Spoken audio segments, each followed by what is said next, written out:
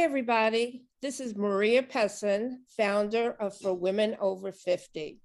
I am so excited to welcome Gregory Ann Cox to our podcast. Gregory is a fabulous woman. She's over 50, like many and most of us are. And she started a business that really helps women over 50 with their health. I'm going to have Gregory introduce herself and tell you about her business and what she does. Gregory, it's your turn. Go ahead. Thank you, Maria, and thank you so much for having me. I'm really also excited to be here with you and see what kind of goodness we can give your listeners today. I My love business is, goodness. That's what's great. that? I love that goodness. It's a great word. It is. So, my business is called Rebellious Wellness Over 50. Originally, it was just Rebellious Wellness, and I was targeting people in perimenopause and right around that area. But as I got older, sadly we all do, I realized that I was growing and shifting in the way I did my health, and I wanted to bring the people like me over 50. And here's a little secret, Maria, I'm actually over 60. I wanted to bring those people into the fold. So what I do is I coach, I do lifestyle assessments, and I have a podcast as well that is called Rebellious Wellness Over 50. And I'm a little outside the box. The word rebellious should give it away that I don't do things according to the conventional wisdom, which pretty much says that over 50 you should start to fade away and everything that happens is what happens at your age. That's just nonsense. And so And I that's what don't I'm out think on it's the road. wisdom, actually. I think it's a fallacy. Yeah, absolutely. So that's me. Okay, very cool. So we talked a little bit about how you can contribute to our group. And I think that this subject is perfect for our people because we all, have things that occur as we get older, which impacts our sense of vitality, energy levels. And that's what we talked about. How can we increase the energy levels for ourselves as we age? And that is a huge topic that I'm going to try to cram a whole bunch of good information into to answer that question. The first thing I want to say is as we age, we, we may or may not end up with conditions that zap our energy. Maria, Parkinson's. Other people may have had a cancer diagnosis. Some people have diabetes. And sometimes we just start to lose our vitality because our lifestyle is not keeping up with the aging process. And when I say keeping up with, what I mean is we have to adapt and change as we go through the years if we find that we're not feeling well. So then, if I'm not feeling well, what should I look at? Well, there are 5 places that I talk about when I coach and when I speak to women. And I have just put together a new workshop. It's actually just an email program called The Power of Five. And we can talk about that a little bit later. But I just wanted to acknowledge that sometimes there are other things that take away our energy or zap our vitality. Doesn't mean we have to always live with the result being no energy if we have a condition. Just to say that that is absolutely outside the normal aging process that may take away our energy, right? So the other things that take away our energy is lack of sleep or disturbed sleep or not a good quality of sleep. And a lot of times people say, well, as we get older, we don't need as much sleep, so I should just get over it. That's really a fallacy. It is not true that we need less sleep, but it does take some work to figure out, and it's individual, what will help us get more sleep. And or if we're getting 8, if we're in bed for 8 hours but we're not sleeping for 8, which is the standard, not necessarily true for everybody, then there are things that we can try. The other place that the other 2 things that are easy to zap our energy, one is medications. And the simplest of medications, somebody might be on a blood pressure medication that might not have a big impact on how they feel every day, but it could. It just depends on how the person is relating to that medication. People with diabetes and diabetes meds on top of a blood pressure med, all of these things can deplete our energy, take away our natural vitality, and want to get up and go. The other thing is, when I say lifestyle, is how we eat. And you and I had a conversation, Maria, about mindset. It's a big topic of conversation for you in your work, I know, and for me too. And I think that sometimes the voices outside around us in our culture can put a damper on our mindset. And that can also impact our energy, how we feel about ourselves. If we feel like, oh, I'm just getting old and I don't like the way I look and meh, meh, meh, that can take over and leave us with no energy. It's just, so these little things chip away at the natural vitality that we can have all the way until the last minute. It's possible. It just looks different. You know what I find also? That as we get older, we do less to keep ourselves in shape, which kind of makes us not be in shape. So it's, Yeah. it kind of work, the worse you do, the worse you do. It's Yeah. self-fulfilling. So I agree with you on everything that you're saying, that, doing things that are, how do I want to say this? We used to think that we needed to go to the gym, we needed to work out, we needed to be in shape. Then we get older and we forget that that's what gave us the energy to begin with. So we don't have so much energy. And because we have less energy, we don't do anything. So we have even less energy. That sounds like a vicious cycle to me. Yes, that's the words I'm looking for. Vicious cycle. Vicious cycle, Certainly catch is. 20. It certainly is, Gregory. Yeah, and to that point, I would say that, so I always say, once you hear something, you can't unhear it. So you and I having this conversation, and you saying, we used to go to the gym, then we get older, we stop going to the gym for whatever reason, lots of reasons, or maybe we're busy, maybe we're caretaking. There are many, many reasons people don't work out the way they used to, or even walk as much as they used to. And part of it is metabolism slows down, or we get comfortable, maybe we retired and we can just kind of do our days the way we want and lay around. But that so now that we've heard that conversation, what I'm saying is we have to now flip the switch on that conversation, because unless you are debilitated by a physical ailment, chronic pain, whatever it is, your body needs movement, not just for energy, but our heart depends on it. Our heart health depends on us moving and circulating the blood. This is an interesting fact I read when I was just putting together that new workshop, is that when we sit, they used to say sitting is the new smoking. I don't think it's as I dangerous never as heard smoking. that, actually. You didn't? Okay, well, it kind of was a buzz thing around in the coaching world a couple of years ago. And one of the reasons that they said that is when we sit, our lymphatic system, which is the part of our body, the system in our body that processes waste matter, it can't work as effectively because of the hips. Like when we sit in the position that we're in, everything pools like at the hips, at the top of the thighs. And so we're not getting rid of some of the junk in the system that would help us feel energized. So that's another good reason to get up off our chairs. Even a lot of us sit at our computers. Get up once an hour for 5 minutes. Every 90 minutes is really the max. They say we should stay in one position. And literally all it takes is a few minutes to break that pattern. Go do something, walk up and down the stairs, down the hall, go get the mail, and then come back and do your work again. That'll go a long way to helping with that process of That's such an clearing out. easy thing to do. It is, and I find, maybe I'm unusual in this regard, but I find that the more I do, the better I feel, so the more I want to do. Right now I'm on a 31 day, because there were 31 days in January, challenge through Peloton, because I love my Peloton bike, to do one class a day. It doesn't have to be a biking class. It could be yoga, core body, it could be meditation, it could just something every day. And I'm a person who really likes to be active anyway, but I have to tell you, committing to one a day takes a little On bit the of something. weekends? Sorry? Even on the weekends?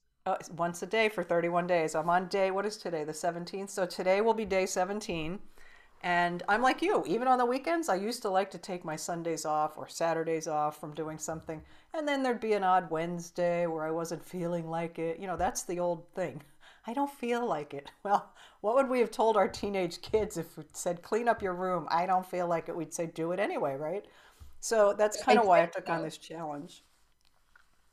We used to say because I said so. Why do I have to clean my room? Because we What if said we were to say that to ourselves? Well, Greg, why are you going to do exercise today when you're really busy or you don't feel like it or you have to get dinner in the oven? Well, because I said I would. And when we let ourselves off, we let ourselves down, then that becomes a habit. And it's just okay that we're letting ourselves down. We probably wouldn't let other people down the way we do ourselves. What do you say, Marie? I agree with that. I'll tell you an example. I walk in the mornings for half an hour every day. Well, during the week, not on the weekend. Uh-huh. And I have a walking buddy. And I was doing, but before I had the walking buddy, I was doing it on my own without a problem. I was consistently doing it. Then I started walking with her. And if she didn't do it, I didn't do it. Yeah, that's very common. And it got to a point where I haven't been doing it because she has to have an operation on her foot Oh, no. and the holidays. And then I had COVID, all Oh, of that stuff. I haven't walked in like a month or two. So, oh. so I agree with you 1,000%. And Well, habits, you create bad habits by not doing it. But what you're doing with doing the Peloton is you're creating good habits yes. that you just would feel weird not doing it after one day. I would because if I end this challenge, like let's just say today I decided, well, too busy to whatever, I would feel really bad tomorrow, but then I'd have to start all over to get to 31. It's not like I would stop. I would still want to get that full month, one thing a day, because it's just me. It's like a little game I play with myself. But Well, those are the kind of things, if we get hard- challenges or like a buddy that you can rely on, somebody that doesn't need to have surgery, those that helps. Some people, not all people. So there's intrinsic motivation, which means from within, like I said so, that's why I'm going to do it, or extrinsic motivation, which is, well, I have a wedding coming up and I want to fit into this better dress. That's an extrinsic thing that might make somebody want to walk so that they would, lose a few pounds. So not everybody is both, and not everybody's one or the other. So most people are slightly half and half, but some people are just always motivated by themselves. They say they're going to do something and they do. I wish that was more me, but it's not. And then some people need an external force to get them going. yeah. When I get myself going and I'm committed and I'm doing it for a while, I can stay focused. It's the starting of it, Yeah. and that's the hard part. So when you say that that's the hard part, is it because you didn't make time? Like I'm trying, I know that feeling. Like if I could only get started, I'm staring at a blank document trying to write a blog post, and it's like if I could get started, I could finish. But I'm I just think wondering what if you know happens, from the I working that, what's yeah, that? I get up in the morning. To me, exercise should be done early. For me, anyway, Mm-hmm. get it out of the way because if I think about it, if I don't do that, then I think about it all day. Should I do it? Shouldn't I do it? But try to get it out, early in the day. And I just don't feel like it. And I say, okay, I'll start tomorrow. Okay, I'll Yeah. start tomorrow. And then the next day, okay, I'll start tomorrow until I finally get started. Then by Wednesday, I'll be, okay, I'm going to start next week. Right, right. That's really common. Well, one thing I talked to my husband, who has a little bit about similar to what you're saying, is so basically you're saying that my future, which is today I am building my future, right? But we Right. all think I can start next week because we have nothing happens if I don't start till next week. When in fact, what's happening is we're shortening the amount of time that we could feel good or have the benefits of, let's just say, exercise or eating better or finding a way to get some sleep. Because everything we do right now is going to show up 6 months from now, a year from now, 2 years from now. You know, And I don't know about very you, good Maria, but point. I'm getting closer to the other side than I was, like Yeah, that's a closer to great the point. end. Never thought of that or thought of Yeah. it that way. Anyway, Well, and there's another thing that it's a harsh thing to think about, but I found that it's really helpful to some women that we do this thing called lottery thinking, Whereas we say, well, my doctor gave me a diagnosis of X, Y, or Z. It could be anything. And he said that I should do X, Y, and Z. But you know what? My mother didn't die from that. Or I have friends who are pre-diabetic. They never got diabetes. And so we don't take the recommendations. And I'm not saying that I trust all doctors 100%. Don't get me wrong. But when we say somebody else's life might also be mine, then we're really just rolling the dice and taking our chances. I would rather err on the side of, well, my blood sugar's high. What can I do to get it down? Because I've read about people with diabetes, or seen people that have had to get an amputation or whatever, and I do not want that to be me. So rather than thinking it might not happen to me, I'm going to go, let me do whatever I can to not let it happen to me. And of course, we do roll the dice. Some people are healthy till they're 95 and they eat everything crappy and smoke.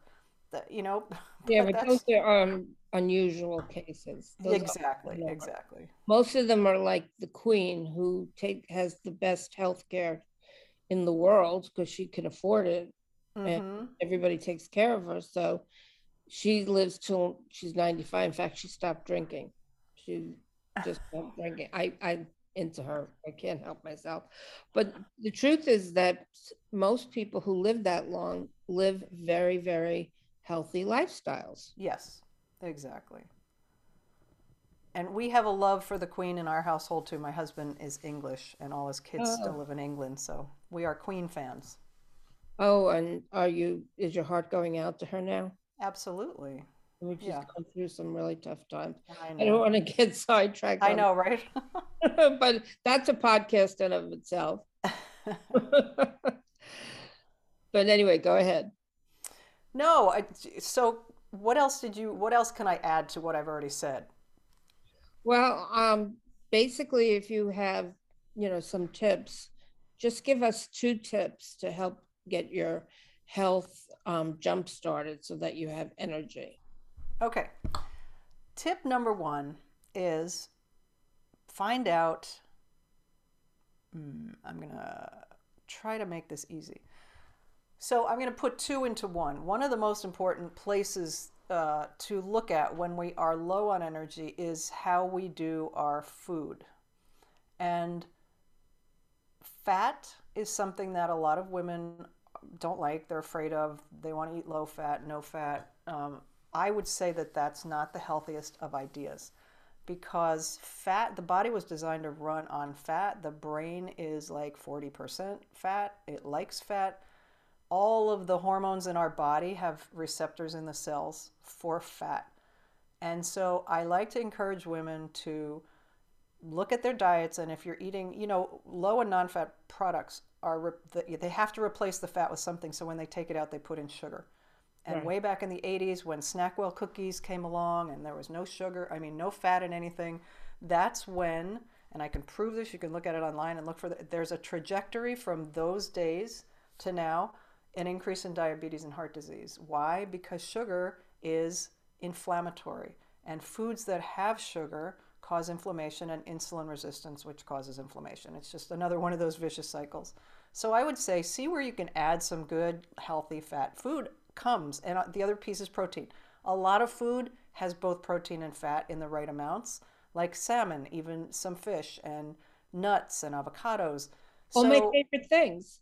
well, good. Then that's great. Then that's a good diet to not. I don't mean a diet plan. I mean it's a good way to eat is to add protein at every meal and I snack. actually eat salmon once or twice a week and trout once a week.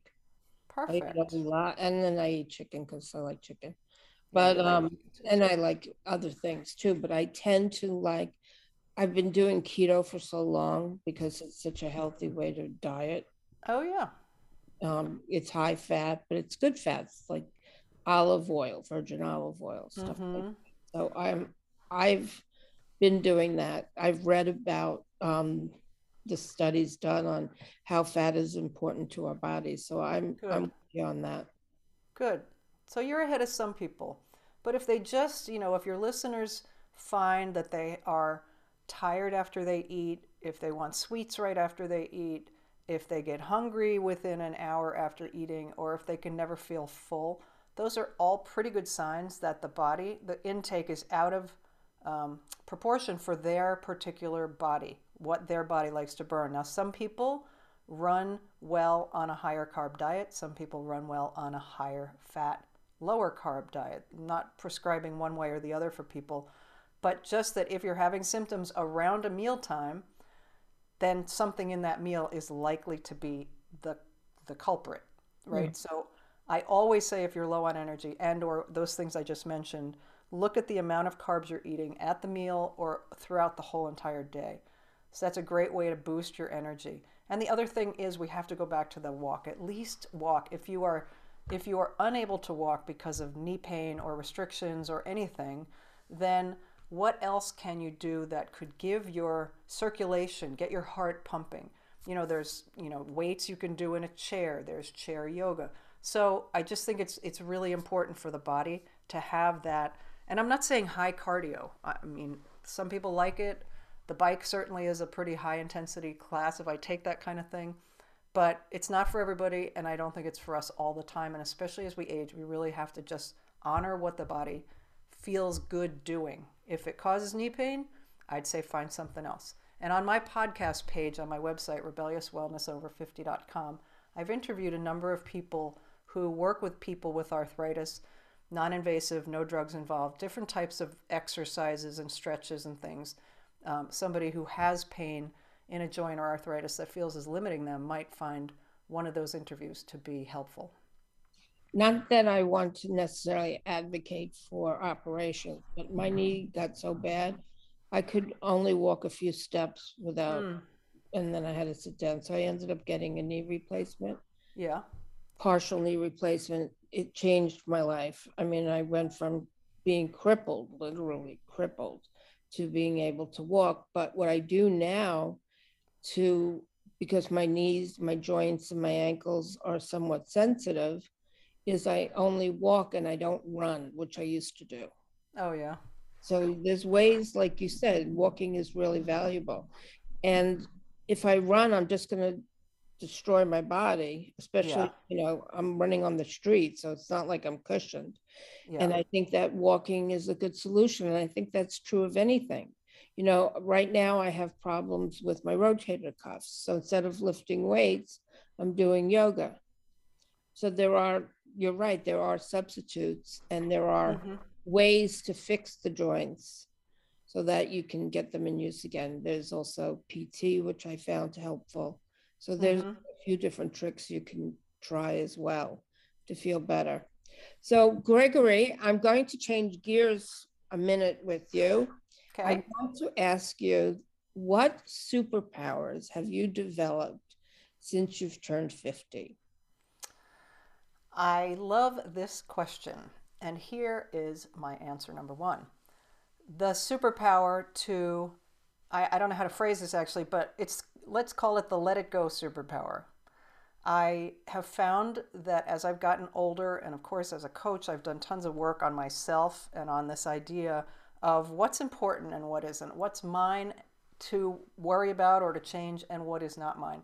And Maria, and your listeners know, at this age, we have all figured out you cannot change a person, right? Oh There's my no God, I changing learned that a while ago. right? So let it go is one of my superpowers. One of my other superpowers is curiosity. And this is something that I always want to have in my bucket of superpowers because curiosity keeps me, it's the reason I got back into health coaching. I was a health coach for many years. I left because it seemed like everybody was a health coach suddenly and I was fed up with the industry. So I actually started a copywriting business, which I still have. But I was curious during COVID about why so many people were suffering, people with comorbidities.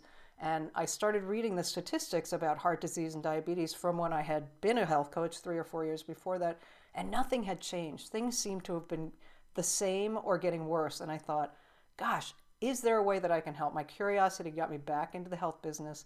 And I'm also curious about what else is going on in the world. We're such a global community now because of social media and the web. And I just am fascinated by lots and lots of stuff. So curiosity keeps me vital, I think, energized, because there's always something new to learn. Yes. And when you're not learning, then you're not living. Yeah, good way to put it. Yeah, I think learning is really important. I have also curiosity about the world. I read things that are like odd things about different countries and history and Yeah. science and all that stuff. So I'm with you. I really love to learn about things. And I think Mm-hmm. that's a wonderful superpower. So good for you. What's your third? Oh, did you say three? I thought you said two. Okay, quick. Let me think of a third. Hmm. It's I again, I don't really have a name for it, but this is what it sounds like. There's always a way out of no way. It means to me that if I want to do something, and this has always been the way I have been, if I really, really want to do something and the world is saying no, or my bank account says no, or whatever, and I really want to try it, I'm going to find a way to do it. So to me, there's always a way out of no way. And that could include, a travel plan for somebody. It could include getting knee surgery. What if my husband had knee surgery and it changed his life too? It was a knee replacement and it was phenomenal. What if somebody's saying, well, you really shouldn't because, well, I really want to do it. Well, how are you going to do it? I don't know, but there's a way.